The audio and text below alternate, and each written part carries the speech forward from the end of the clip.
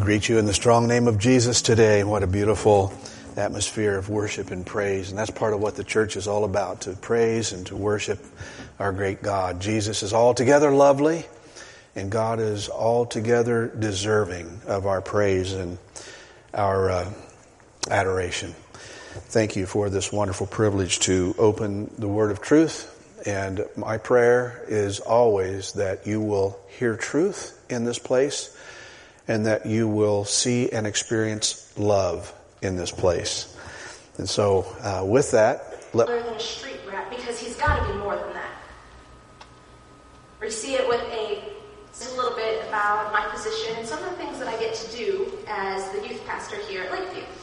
Kind of fun to have those that are near us, and some of our people here serve in that school system, and we have a number of students that attend that high school, and so we're just really proud of them as they represent our city or nearby. Stuff like that for the whole church, but as far as just with the youth, I get to do a lot of different things planned. Representing Christ in some ways, and their expressions of prayer after the ball game and that sort of thing, and but they're always hungry, and I've realized that as a result of this, a lot of our business, good way to go. God bless you. I enjoyed listening to that. I was able to catch the game on satellite, but they were a little bit delayed, I think it was. You guys got the first word, and I finally shut the TV. I watched the visual and shut the TV off and just listened to you guys. It was really good. So congratulations to them. First of all, before I go any further, I want to say, on behalf of my mother and our family, I want to thank all of you who have been so gracious to ask how my mother is getting along, and you have lifted her in prayer, and it's just very much appreciated that you've asked for the Lord's comfort and healing. She took a fall on the ice last Monday, almost a week ago now. She was on her way to the YMCA to swim and exercise. She's 87 years old, and she's working hard to try to stay as fit as she can. And she went down, and she went down hard, and broke the fibula and the tibia, and the bone sadly protruded through the skin, and she had some blood loss there. And early in the morning, it was cold, but the Lord had a caring neighbor who noticed the fall and was able to call quickly for help, and she was transported to the hospital. She was released from the hospital on Friday evening to a wonderful skilled care unit there in her hometown, and she's pretty happy about that place, and we're thankful for that. And so Cynthia and I just really appreciate your prayers for her. I wouldn't want that kind of a break if I was 18 years old. At 87, it's a challenge, and some of you know what we're talking about, so praise the Lord. The staff have asked me to spend some time today lifting up the theme of the church. You may have noticed that in some of the words that were spoken, the songs that were sung. A focus on the church, it fits in really beautifully with the series that we've been in Philippians, because the Apostle Paul, who penned that letter under the inspiration of the Holy Spirit, has been addressing the church, local churches, and in particular this local church at Philippi, as he shares with them and as he shares with us, really, what God wants us to know about the bride he has been preparing for his son Jesus.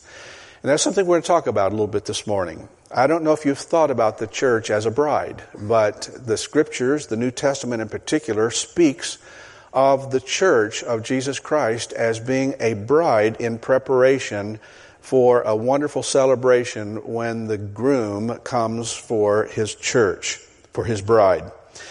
It's interesting to me, as I've been thinking about today and the topic, that God has used the image of a marriage to help us prepare for the end of this world as we know it and the beginning of a new world to come. Now let me say that again. That may have gone right past you. But God has used the imagery of a marriage to help us prepare for the end of this world as we know it, and then the transition time into a new world that God has prepared for those that belong to Him. It's just interesting to me. Got a little picture up there to help us think about marriage in particular. So there's a couple, and as I was looking at that picture, I thought, a little stiff, no smiles, a little waxy. I don't know. What do you think? Not so sure. Let's put another picture up there. Let's see what it... that one's a little pasty, a little, I don't know, unexcited, like, I don't know. I don't think I looked like that. In fact, I thought about putting a picture of Cynthia and I when we got married up there because I was a whole lot happier than that, I think. It seems to me that on top of that cake there ought to be, she said yes. She said yes. And she should be thinking, he loves me with all of his heart and wants to be with me forever. It's just, that's the way it ought to really be, I think. And so we'll talk about that just a little bit. Interestingly, he has used the idea of a marriage relationship as an iconic portrayal for us to understand his plan for eternity. Let me say that again. God has used, and Paul is using this in his letter, he's used the idea of a marriage relationship. Now, if you're not married today, this is still for you. If you're a single, this is still for you. If you're single who will be married someday before Jesus comes, this is for you. If you are single because God has given you a gift of singleness and you're happy in your singleness, this is still for you. But the picture of a marriage he has used in the Scriptures as an iconic portrayal to understand God's plan for eternity. And that needs some clarification. So let me ask a question to kind of get us rolling here. What would you say, and you don't have to speak this out loud, but I just want you to think this internally. What would you say is the purpose of marriage? What is the purpose of marriage? Now, I've talked to a lot of people about marriage over the years of ministry, whatever, and I would say that there's a lot of tears because they have grown pretty close to each other. And so this world alive. But there's another idea in Scripture. And ministered to them, and he spent 3 years with the church at Ephesus. And it's more than just happiness. It's more than just having our needs met. It's more than investing ourselves in the needs of someone else. It's more than just having company and a relationship. What would it be? So let's turn to Genesis and let's look at the answer, the true answer to the purpose of marriage. Genesis chapter 2, verses 20 through 24. And that'll get us rolling here, I think, in a right frame of mind. So, the man, Adam, it's talking about Adam and Eve, Adam, the man gave names to all the cattle and to the birds of the sky and to every beast of the field. But for Adam, there was not found a helper suitable for him. Now let me pause there for just a moment. Isn't it interesting to read between the lines there? It's like the Lord said, Adam needs some help. I mean, men need help. Men need help in this world. Amen, ladies? They need help. And so the Lord caused a deep sleep to fall upon the man. And he slept. And then God took one of his ribs and closed up the flesh at that place. The Lord God fashioned into a woman the rib which he had taken from the man. Some tips to live by, some practical advice. He talks a lot about unity within the church. And my bones and flesh of my flesh, she shall be called woman because she was taken out of man. In verse 24, for this reason a man shall leave his father and his mother and be joined to his wife. And a little bit of background on them. This is a group of believers that had already been formed to become one flesh. The purpose of marriage, to become one flesh. Doesn't say that about any friendship you've got. The purpose of friendship is that you become one flesh. Nope. The purpose of being in the band together and become one. No, it doesn't say that. It's just a man and a woman, one flesh. Now there's a concept of oneness here that God, right in the beginning of His Word, is beginning to want to plant into our minds, into our spirits about oneness. This text, a heading, entitle it knowledge, that you may be filled with the fullness of God. Now to him who is able... That is an important and an enduring symbol. God is planting into the minds of believers, into the minds of those who are part of His true church, something about oneness that is going to be an important and enduring symbol. Excuse me. Marriage. So the picture of a groom with his bride is an icon. The picture of a groom and his bride is an icon. It's a symbol. It is an image. It's a sort of blueprint, in a manner of speaking, to give us a picture of God's plan for what happens when this life, as we know it, transitions to heaven for those who are a part of the true church. Now, every church, this one included, has people that are not necessarily a part of the true church. And we're hoping that you will become a part of the true church before Jesus comes or before you die. That's part of our mission, is to make sure you hear the gospel, the good news, that Jesus wants you in His family, that Jesus loves you, that Jesus paid the price for what's keeping you out of heaven at this point. And that is one sin, let alone all the sins that God knows about in our lives. And if you would put your trust and faith in Jesus Christ, that's why we sing to Him. That's why we give Him glory and praise and honor. That He took what we couldn't fix and He fixed it for us. And He did it through the sacrifice of His own life. And so God is saying, there's going to be some things for my family that are in Jesus, that are in His family, that are going to happen when this world as we know it, or when we lay down and give up the ghost, so to speak, and when we die, if we die before Jesus comes, there are some things that you can anticipate happening by way of heaven. And marriage is a beautiful symbol, he says, of oneness that God is planting in our spirit to be thinking about what happens after this life. Perhaps that symbolism is one of the reasons why the enemy of God, Satan, has made... Like the whole district youth come to this event, and you will never see... It's fierce today. It is the assault upon one man and one woman in a oneness, one flesh relationship before God in this world is under the greatest assault of any time that I can remember. Now, some of you are older than I am, but I've lived a little while. It is fierce against marriage today.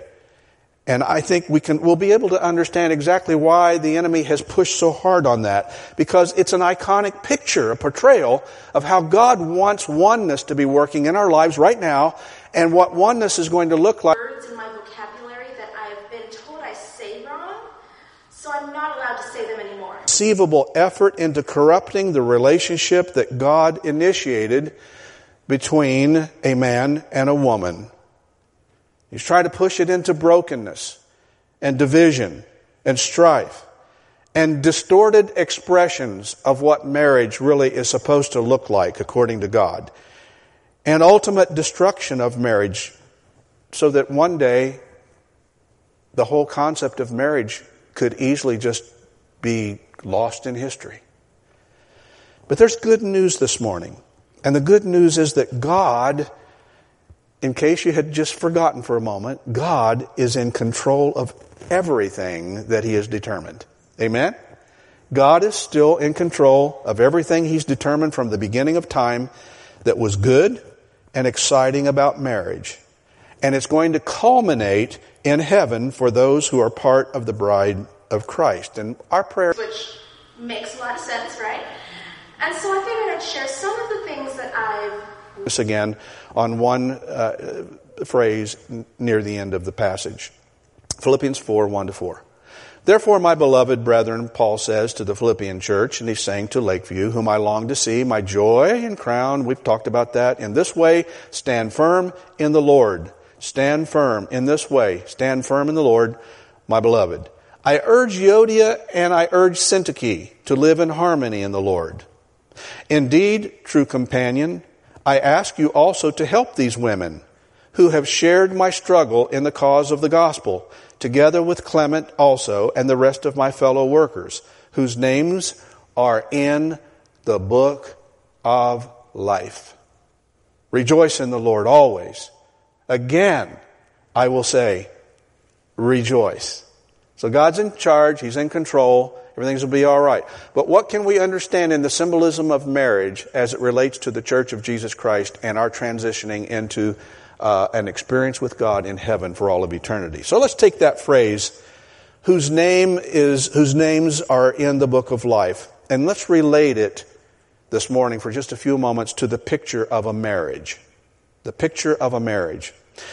I was thinking about this passage, and I thought, if I were to, and you don't need to take what I say as the same as reading the word for yourself, but maybe it will give you a little thought or an impression or an insight into helping to process what Paul is saying here.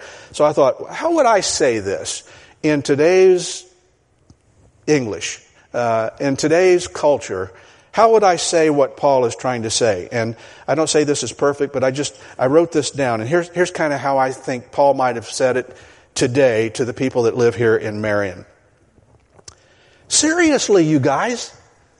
I mean, seriously. Remember, we're all fellow members of God's family. And I'm asking you to help these two ladies from quarreling. Tell them, stop doing that. Tell them.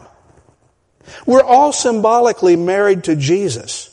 And we all love Him with all of our hearts. In fact, these two ladies have... Well, I'm very honored to be here this morning and be in the pulpit. I don't know... Jesus proud. So it's like, come on, man. Come on, you guys. Clement. Come on. Clement and some of the rest of you family members. Come on, you guys. Who are also married to Jesus. You've got to get with them. Get with these two women and help them stop fighting with each other, because Jesus deserves better, and quite frankly, it isn't representing the marriage. In the book of Ephesians, Paul is writing to church at Ephesus. And just Aren't you excited this morning? Blew in to hear my version of Scripture. Now, there are two important truths this morning that I hope I can bring across to us this morning. One is going to be really easy to understand, and one is going to aggravate somebody. So I'm just warning you. All of my life in ministry, I have been successful in aggravating at least some people from time to time, and I suspect that happens here in this place too. But I love you, and I hope you keep loving me. The first one is, when people are saved, when they have this relationship with Jesus Christ, when people are saved, they symbolically are united to Christ as His bride. He's not a polygamist. His bride is made up of many people. Amen. You may be seated. Operating as a bride. In effect, every person who has received Jesus Christ as their... Some words or some phrases or references that you don't quite know what they mean.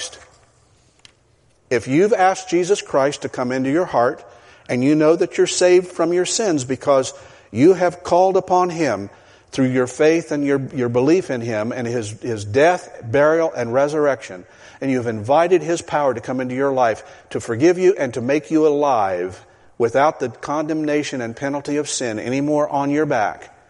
If you have done that, then you are automatically a part of the bride of Christ.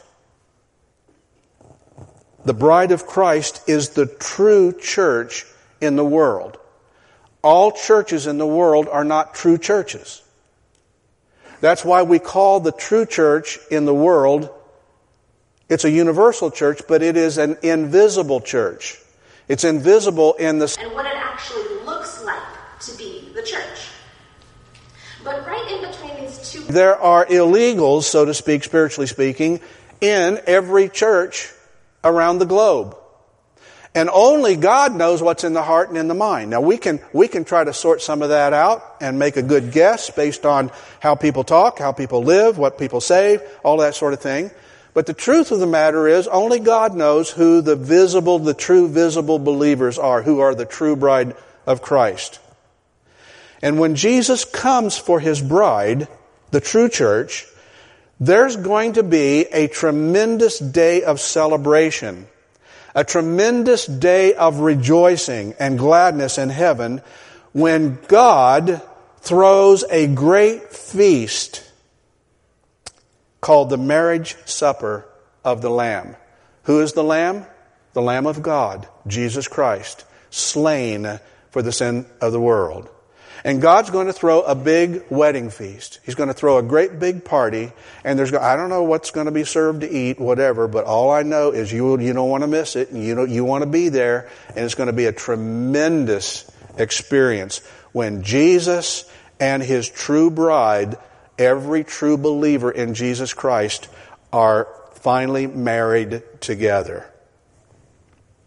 Revelation 19, verse 7. Let us rejoice and be glad and give the glory to Him, for the marriage of the Lamb has come, and His bride has made herself ready. We're the bride. How are we making ourselves ready for the wedding and for the feast and for the celebration and for the rejoicing that's going to happen on the other side of this experience of life in heaven?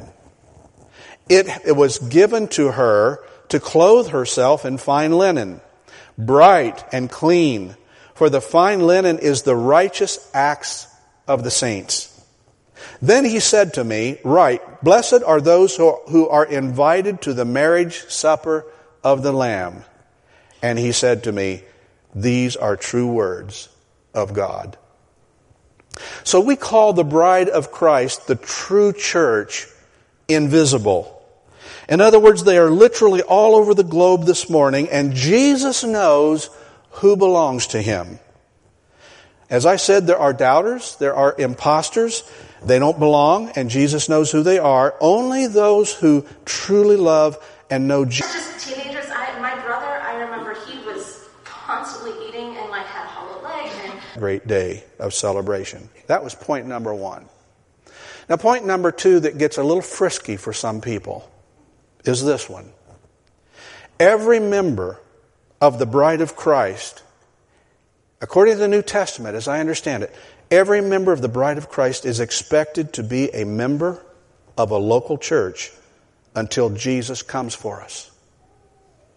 You say, I can't find a verse that says that exactly like that. That's because you haven't been reading the Bible. That's because you haven't connected the dots. That's because there are pieces in the Word of God that speak this kind of truth, but He expects us to listen to the Holy Spirit to connect these dots so that we're not just doing everything on the basis of what I think or what I feel or what I like or what I want. It's really supposed to be about what Jesus wants. Amen? It is impossible to read the New Testament in full without coming to understand that our involvement in a local church is how we are to function as believers until Jesus comes. It was expected that the overseers in each local church knew the flock over which they were overseers or responsible. When you read the New Testament, you can see from Paul to Peter to all of those that were working in the life of the early church that there was an expectation that these folks are paying attention to who's coming to Christ, who's getting baptized, who's married and who's not, and who lives where and who's in what parish, so to speak, and who got a job in another city that have to leave this church and need to go to another city where there's another church, and they're tracking all of these things such that they knew there were 3,000, or such that they knew that there were 5,000. It's clear that the New Testament speaks to these things. An example of this, you say, well, where do you see that in the Scripture? Well, I find it in the woman called Phoebe. Phoebe. Read up about Phoebe. She carried a letter from a church near Corinth to a church in Rome. And Paul makes it clear that he not only knows her, but he commends her to their respect and to their willingness to help her in the work of the Lord. Paul does that. Where do you see that? Romans 6, verse 1. Listen.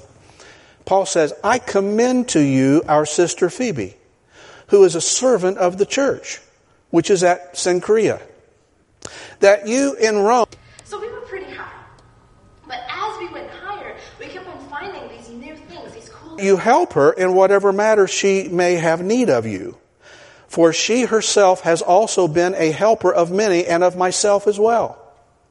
So Phoebe was on a spiritual assignment that necessitated her moving from one local church to another church. You kind of get the sense that he's not just praying for like a little bit of these, like a little bit of strength and a little bit more. Endorsement when it was necessary for a person to move from one local church to another. Paul and others in the church near Corinth, they knew this woman. They knew her name. They knew her gifts. They knew her service. They knew her activities. They knew her heart the best that it could be known. And they were able to vouch for her as she moved. And when she was texting me these pictures and telling me a lot about them, she said... ...of some people in the church today.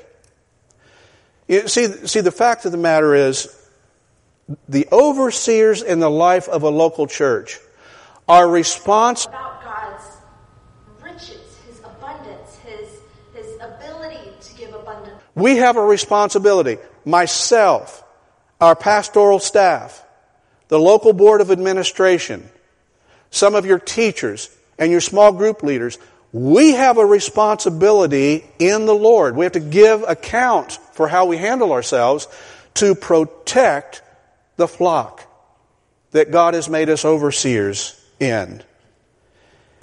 Sometimes today, if we hear a choir or a gifted singer in one place, and we decide, you know what, I really like that music over there, so I think we're going to go over there, even though I've been here, but I think I'm going to go over there. And then the other corner picture is from the Grand Tetons as well, from an unmarked... Follow that leader or that style of speaking or preaching or whatever it may be, or programs that may be in a particular place.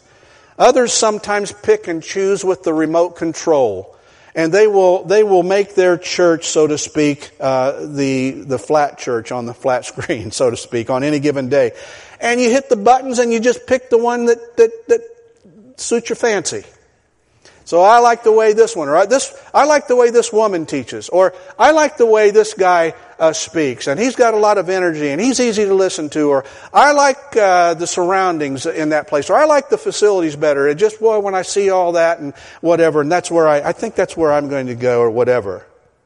And we pick and we choose. See, the problem with that is that there is a limited opportunity with that kind of a mindset and that kind of a moving around from time to time to get the whole picture of what God had in mind for the individual Christian and the role of the church in their lives. It isn't so much about what fancies me or what fancies you. And this isn't just about Lakeview. This is about church in general. This is for people listening on the internet that don't even go to church. This is teaching from God's Word to try to help us understand, how does God want us to interface with the church? And sometimes when we do this moving from time to time, sometimes often, more often than needs to be, we get a smattering of one thing or another, but little opportunity to connect the dots to really a doctrine and to things that will sustain us in the hard places of our journey with God. And power that Paul is asking for the church comes... Listen to what is the responsibility of overseers in a local church. He says, be on guard for yourselves and for all the flock, among which the Holy Spirit has made you overseers, to shepherd the church of God, which He purchased with His own blood. I know that after my departure, in other words, he's saying when I'm no longer around, I know that after my departure, savage wolves will come in among you, not sparing the flock. And from among your own selves, In other words, from even within the very church itself, he says, men will arise speaking perverse things to draw away the disciples after them. Therefore, be on the alert, remembering that night and day for a period of 3 years I did not cease to admonish each one with tears. Admonishing people is a warning. And, most people kind of resist people dipping into their business and trying to tell them what. And so it just keeps going, and we go higher and higher and higher. And you can see in some of these pictures here. And maybe that's why he was crying. I don't know. People were mean to him. And he was trying to help them, trying to encourage them, trying to warn them, trying to protect them and protect the life of the church when these things come up. And people don't always appreciate that. They just really don't. But they should, in the end. It's sort of like a child growing up in the home. And sometimes the counsel is not what they really wanted to hear, not what they really wanted to do. And sometimes they rebel, they react. Sometimes they get kind of nasty and they say mean things to people that are putting food on the table and clothes on their back and taking care of them. And they don't always show appreciation for that at first. But when they mature, oftentimes they'll come back and say, you know what, I was raised in a really good home. I really was. My mother and father taught me things that would last and would sustain me and protect me, and I'm thankful for it. The word for overseers in this passage, the word for overseers is episkopos. Episcopal. That's where we get the English word episcopal. And it means a guardian or a superintendent. One of the things that I have to do as an overseer here in this place and for the last 48 years of my life has been to be a guardian of the various flocks that God has placed me in.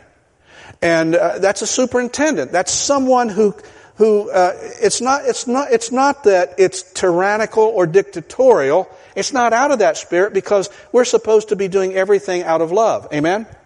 But the fact of the matter is does need to be some superintending that happens in the life of a local church. Now, the word for shepherd is poimeno, and that means to rule or to act like a shepherd. So if I didn't act like a shepherd, I got to stand before the Lord one day and give account for that. So I'm trying to understand and our staff are trying to understand, and our board members and our lay leaders are trying to understand, how do we superintend and guard the flock? How do we rule without them thinking we think we're the big shot boss and everything has to, I hear this all the time. If you give up on making it to the fire lookout, the highest maintained trail in Glacier. But Matt kept on climbing higher and said, oh, come up here, you gotta see this. And he kept on going higher. I'm like, okay. Some direction from the Lord. And it may need to be modified, because the scripture says there's wisdom in. My boyfriend literally pushed me when I needed it. And through lots of stops and sit down and we reason together about things about the life of the church. It's not just all about me or one of our staff people or whoever's got the strongest personality or whatever. That's not really how it's supposed to be.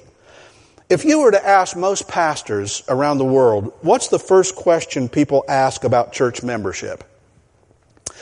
Many pastors would probably say this: why do we have to be a member of a church? And a little bit of love or comprehension or fullness. He's praying for all of these things. Like, what's the big deal? Why are you pushing this at us? And the answer to that is, you don't have to. You know how I know that? Because there's a whole bunch of you out there that didn't do that. And you're still here. So I kind of know that's the way it works for some folks. And many do choose not to become a member of a local church. He's praying for them to have more power, more faith. My job is not in jeopardy if you don't become a member, because you don't force somebody to do something like that. It needs to come out of their own heart. It's sort of like, so why would you marry somebody? Because they forced you into having to love them even though you didn't feel love in your heart? No, you want it to come from the inside out. Amen? But there needs to be teaching about it. And God has given us this marriage picture as a picture of how He wants the local church to operate and the bride of Christ, whom we, the true believers, really are, to be able to function in a local church. Now, somebody says, well, what's the second most frequently asked question to pastors or people that are leading membership classes? And it would go something like this, I think. Why do we have to have an interview with somebody to become a member? Why do we have to schedule an appointment and have to sit down with one of the pastors or whoever's teaching, one of the lay people who's teaching discipleship and the membership process? And the answer to that question is the same answer as the first question. You don't have to. You don't have to come to an interview. If you don't want to, you don't have to. You know how I know that? Because many of you are still here and you didn't come for an interview.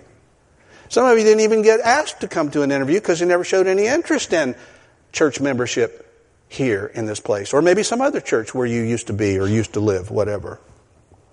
The thing is, the elders of the church are charged to safeguard the church from evil. And it has the responsibility to instruct, to admonish. Well, he admonished me. I think he has a personality disorder. He's mean. Or he just told me stuff I didn't like. Or he was firm with me or whatever. It is a responsibility to instruct, to admonish, to encourage, to deploy people. We're going to have a prayer for people we're going to deploy right before we leave here this morning to Mexico. To deploy people, to challenge people, to hold people accountable, to help people understand simple things like finish what you start. Things like that. Things that are basic. To fund the work. To fund the work of the ministry. To help carry the load. And many other things until Jesus comes for His bride. And I can tell you that is nearly impossible to do when we don't know who's who. When we don't know who's out there. We don't know what the scenario is for folks. In other words, who of all the people that come through these doors over the course of 12 months, the last 12 months, who professes Christ that we know of? Who has been baptized and has not been baptized? Why? So we can pick on you? So we can try to push you around or make you feel like a second-class citizen? Or it's the kind of love that endures. And He prays that they would have that kind of... Commanded us to do it, and He did it. Who's been baptized and who hasn't?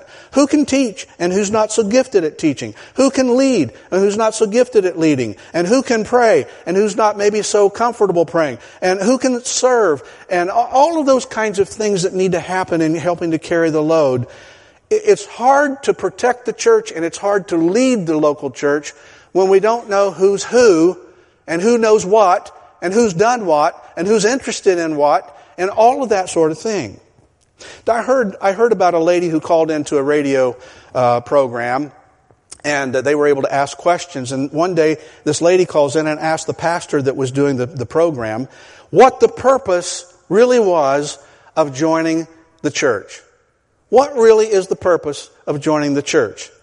And so before answering the question, the pastor was wise. He put the question back on her and said, well, what do you think the purpose is of joining a local church?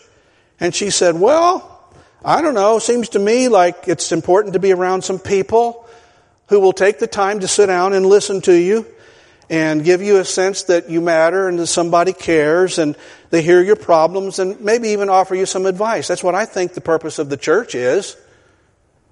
And the pastor wisely said, well, I'm sorry to disagree with you, but that's not the purpose of the church, because you can find all of that at the local bar.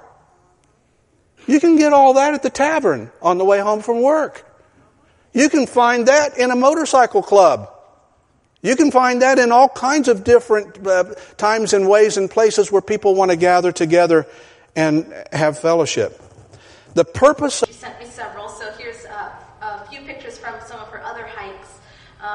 The top... that some of the clubs that are secular might offer, but so much more, but in the context of a spiritual definition. For example, fellowship. And that's what we're doing here today. It's so cool to say, hey, when we all get to heaven, everybody that's in Jesus, that understands the implications of that, man, we were all smiling and clapping. Some clapping on one beat and some clapping on the other beat. Did you catch that? That's so cool. Nobody cared about the beat. We're just happy because we're all going, if you're in Christ, we're going to heaven. And it's a place where we can have fellowship and have fun doing that together. And it's a place where we can have instruction, which is part of what I'm doing this morning the best I can. It's a place where we can come and find some encouragement, spiritual encouragement in the flesh by brothers and sisters in Christ, but also to appeal to God for the encouragement that we need from God through prayer. Through prayer, the vehicle called prayer. Everybody remember prayer? Okay, good. It's a place where we can worship. It was so fun to come in here and to just worship the Lord. It's a place where, we don't like this one so much, but it's a place. I told you I would call this praying for a teenage church, because in a way, what Paul is praying for the church, saying to us that he expects that are non-negotiable. And we need and knowledge. And then, of course, this fullness, this very fullness of. And every once in a while, we mess around with a non-negotiable. And that's when Paul writes to Clement and some of the others. He said, hey, come on, you guys. Get with those two women. They're good people. They're better than that. They got in a vile argument with each other. And you go in a spirit of love, admonish them, bring some accountability there and say, this is not helping the witness of the church in Marion to have a church split, or to have division, or to have strife, or to have stuff that happens to lots of churches around the world because the devil is after them. It's a place where there's opportunity for service. Some of us, it's not about so much service. Some of it's maybe we pay our tithe and we come and we worship and we praise and we, and then we go home and that's the end of it. And there's not much service involved. Now, praying is a part of service, and I realize we don't always know who's praying and all that, and we're thankful for that. But there's a place for service. There's a place for drive the church van, or there's a place to help clean up the tables after a church dinner, or lead a ministry, or come and participate in some project that we've got going on, or help keep the church grounds looking, whatever it is, service. It's a place where we can practice love and be loved. That's what the local church should be. It's like a marriage. That's why the marriage picture is so beautiful. It's a place to love and be loved. It's a place to connect the dots of our spiritual life. And that's part of why we march through passages of Scripture the way we do. So that we can take advantage of the full counsel. And guess what? If I'm not on a particular passage in the Scriptures that you might need, if you're doing what we already recommended to you, then you are reading through the Bible in a year, and you're reading in other places where we're not studying on Sunday morning. And maybe that's where you will get the information and the help that you need for one of the areas of struggle or problem that you have. Do you understand what I'm saying?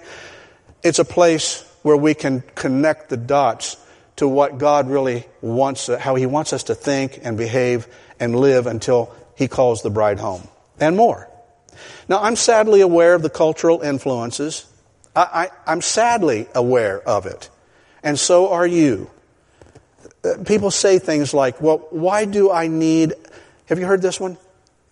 Why do I need a piece of paper to say that I'm married? We can live together without a piece of paper. People do it every day. Why do I need a piece of paper to say that I'm married? Let's just live together and live like we're married. But there's a concept of oneness that God has taught for His children, His family, that is totally missed by that perspective. Can I get an amen on that? I hope you see that. The Bible doesn't say in a Bible verse somewhere we have to become members of a church, because a verse like that says it that plain and clear is not in the Bible, they say. And to that I would say they haven't read their Bible. To the point of overflowing. And then all of these things that He's praying for them. For us. If you are saying that membership in a local church and greater involvement and oneness with a local body of believers is not in the Bible, then I would say you need more of the Word of God in you. In their hearts. And as a result of this faith, these things to build on each other. Marriage without a commitment to honor certain behaviors as represented in a marriage certificate is a loose arrangement. Living with a woman, living with a man without a certificate of marriage, and a certificate does not ensure long-term longevity of the marriage. It does not do that.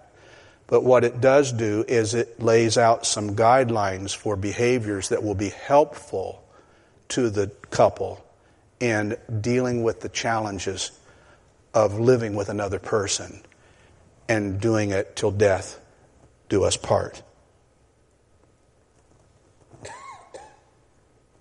But that's what some people want.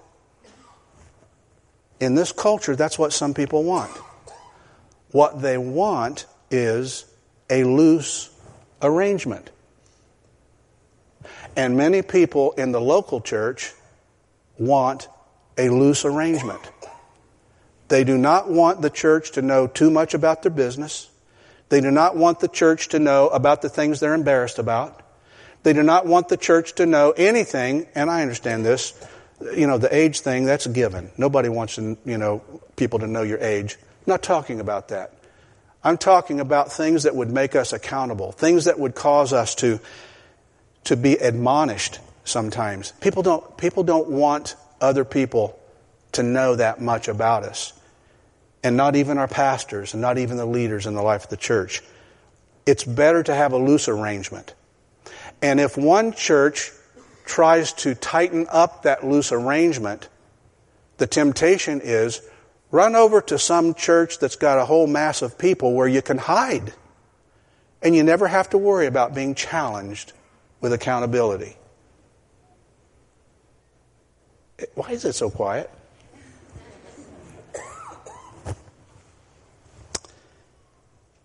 We know what behavior might occur on a bad day about each other, don't we? When you dial in, we learn more about each other. And we all have bad days. We all have times when we're not at our very best. The local church will always have a number of people who want their affiliation with the church to be a loose arrangement. And am I suggesting that you should stop coming to this church if that's what you want? No. We want you to come. We want you to come.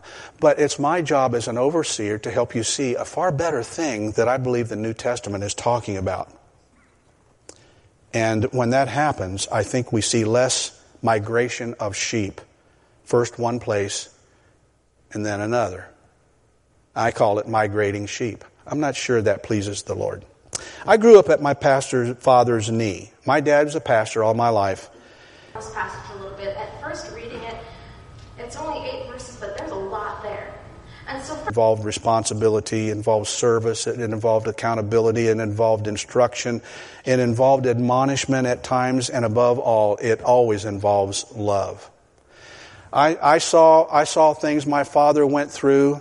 I saw my father as a young boy come home from board meetings just exasperated. He never said much about it, but I could tell he had mean-spirited, some obstinate, not unruly people. Let me tell you something. Not everybody who makes it on a church board is necessarily a part of the true church of Jesus Christ. There's imposters. And so we have to be careful as overseers. And I saw my father pained by some of those things that were not to me appropriate and not godly, and things that did not affirm, and things that did not lift his arms and whatever. I remember one time, I told some of you this, I remember one time the phone rang. I must have been about 13 years old. My dad had a friend in the church who loved to play golf. My dad was not much of a sports person, but he did play golf because he caddied as a kid. He came from a broken home, so he had to kind of go out and make his way in life a little bit as a young boy, and to have any money, he caddied. He caddied at the local country club, and he was pretty good at it. And he said, I paid attention. Because it's so isolated from other hikers, and you get to view the middle, south. How to hold it, and so he picked those things up, and he was a pretty good golfer for a dad. And I can remember one time he was invited to play in a tournament at the local country club. And he didn't belong, of course. We didn't have money for that. But this friend got him in the tournament. And they were standing around a golf cart. and somebody from the local newspaper, it was in Zanesville, Ohio, came and shot a picture and put a little deal. Local people compete in such and such a tournament at such and such. 2 pictures for us. He says, first of all, I'm praying that you're rooted in love. And so he gives us... And a couple of other guys. Problem?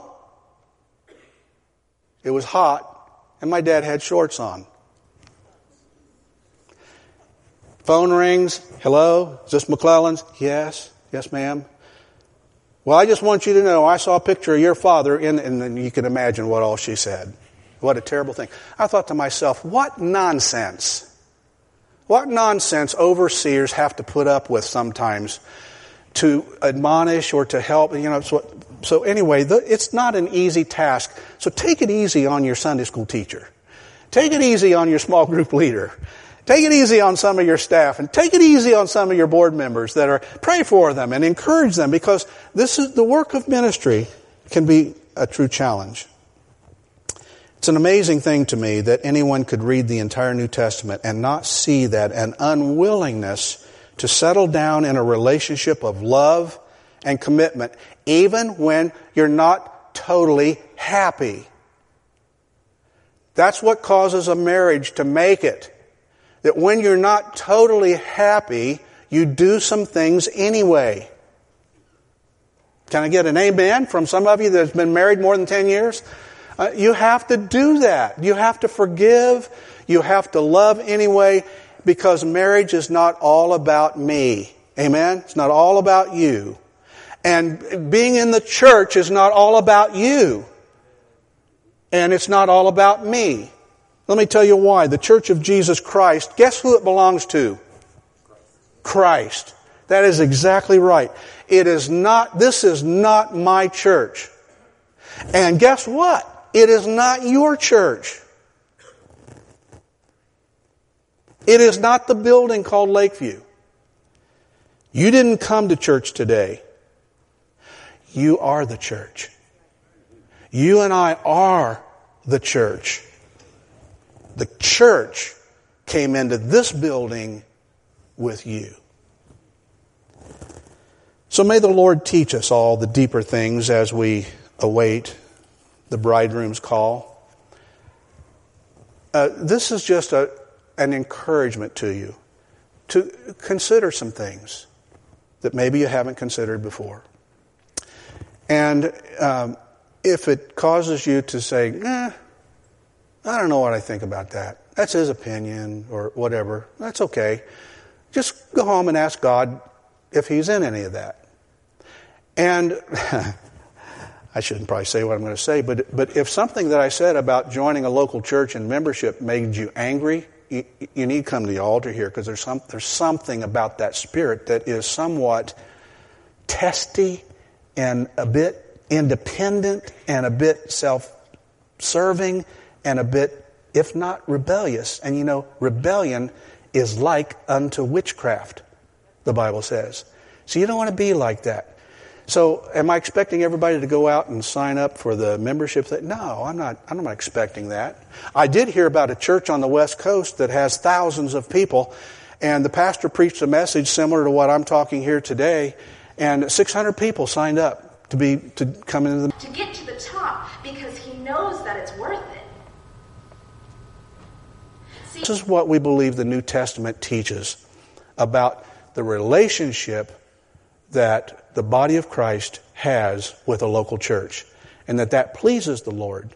And there are situations where we may need to make a change, but it should not be on the basis of our likes or our wants or all that sort of thing. It should be on the basis of some assignment, some legitimate reason that the Lord has clearly said, it's not just because I don't like something the way it is. That's not a good reason to do that. Can I get an amen? You guys all right out there?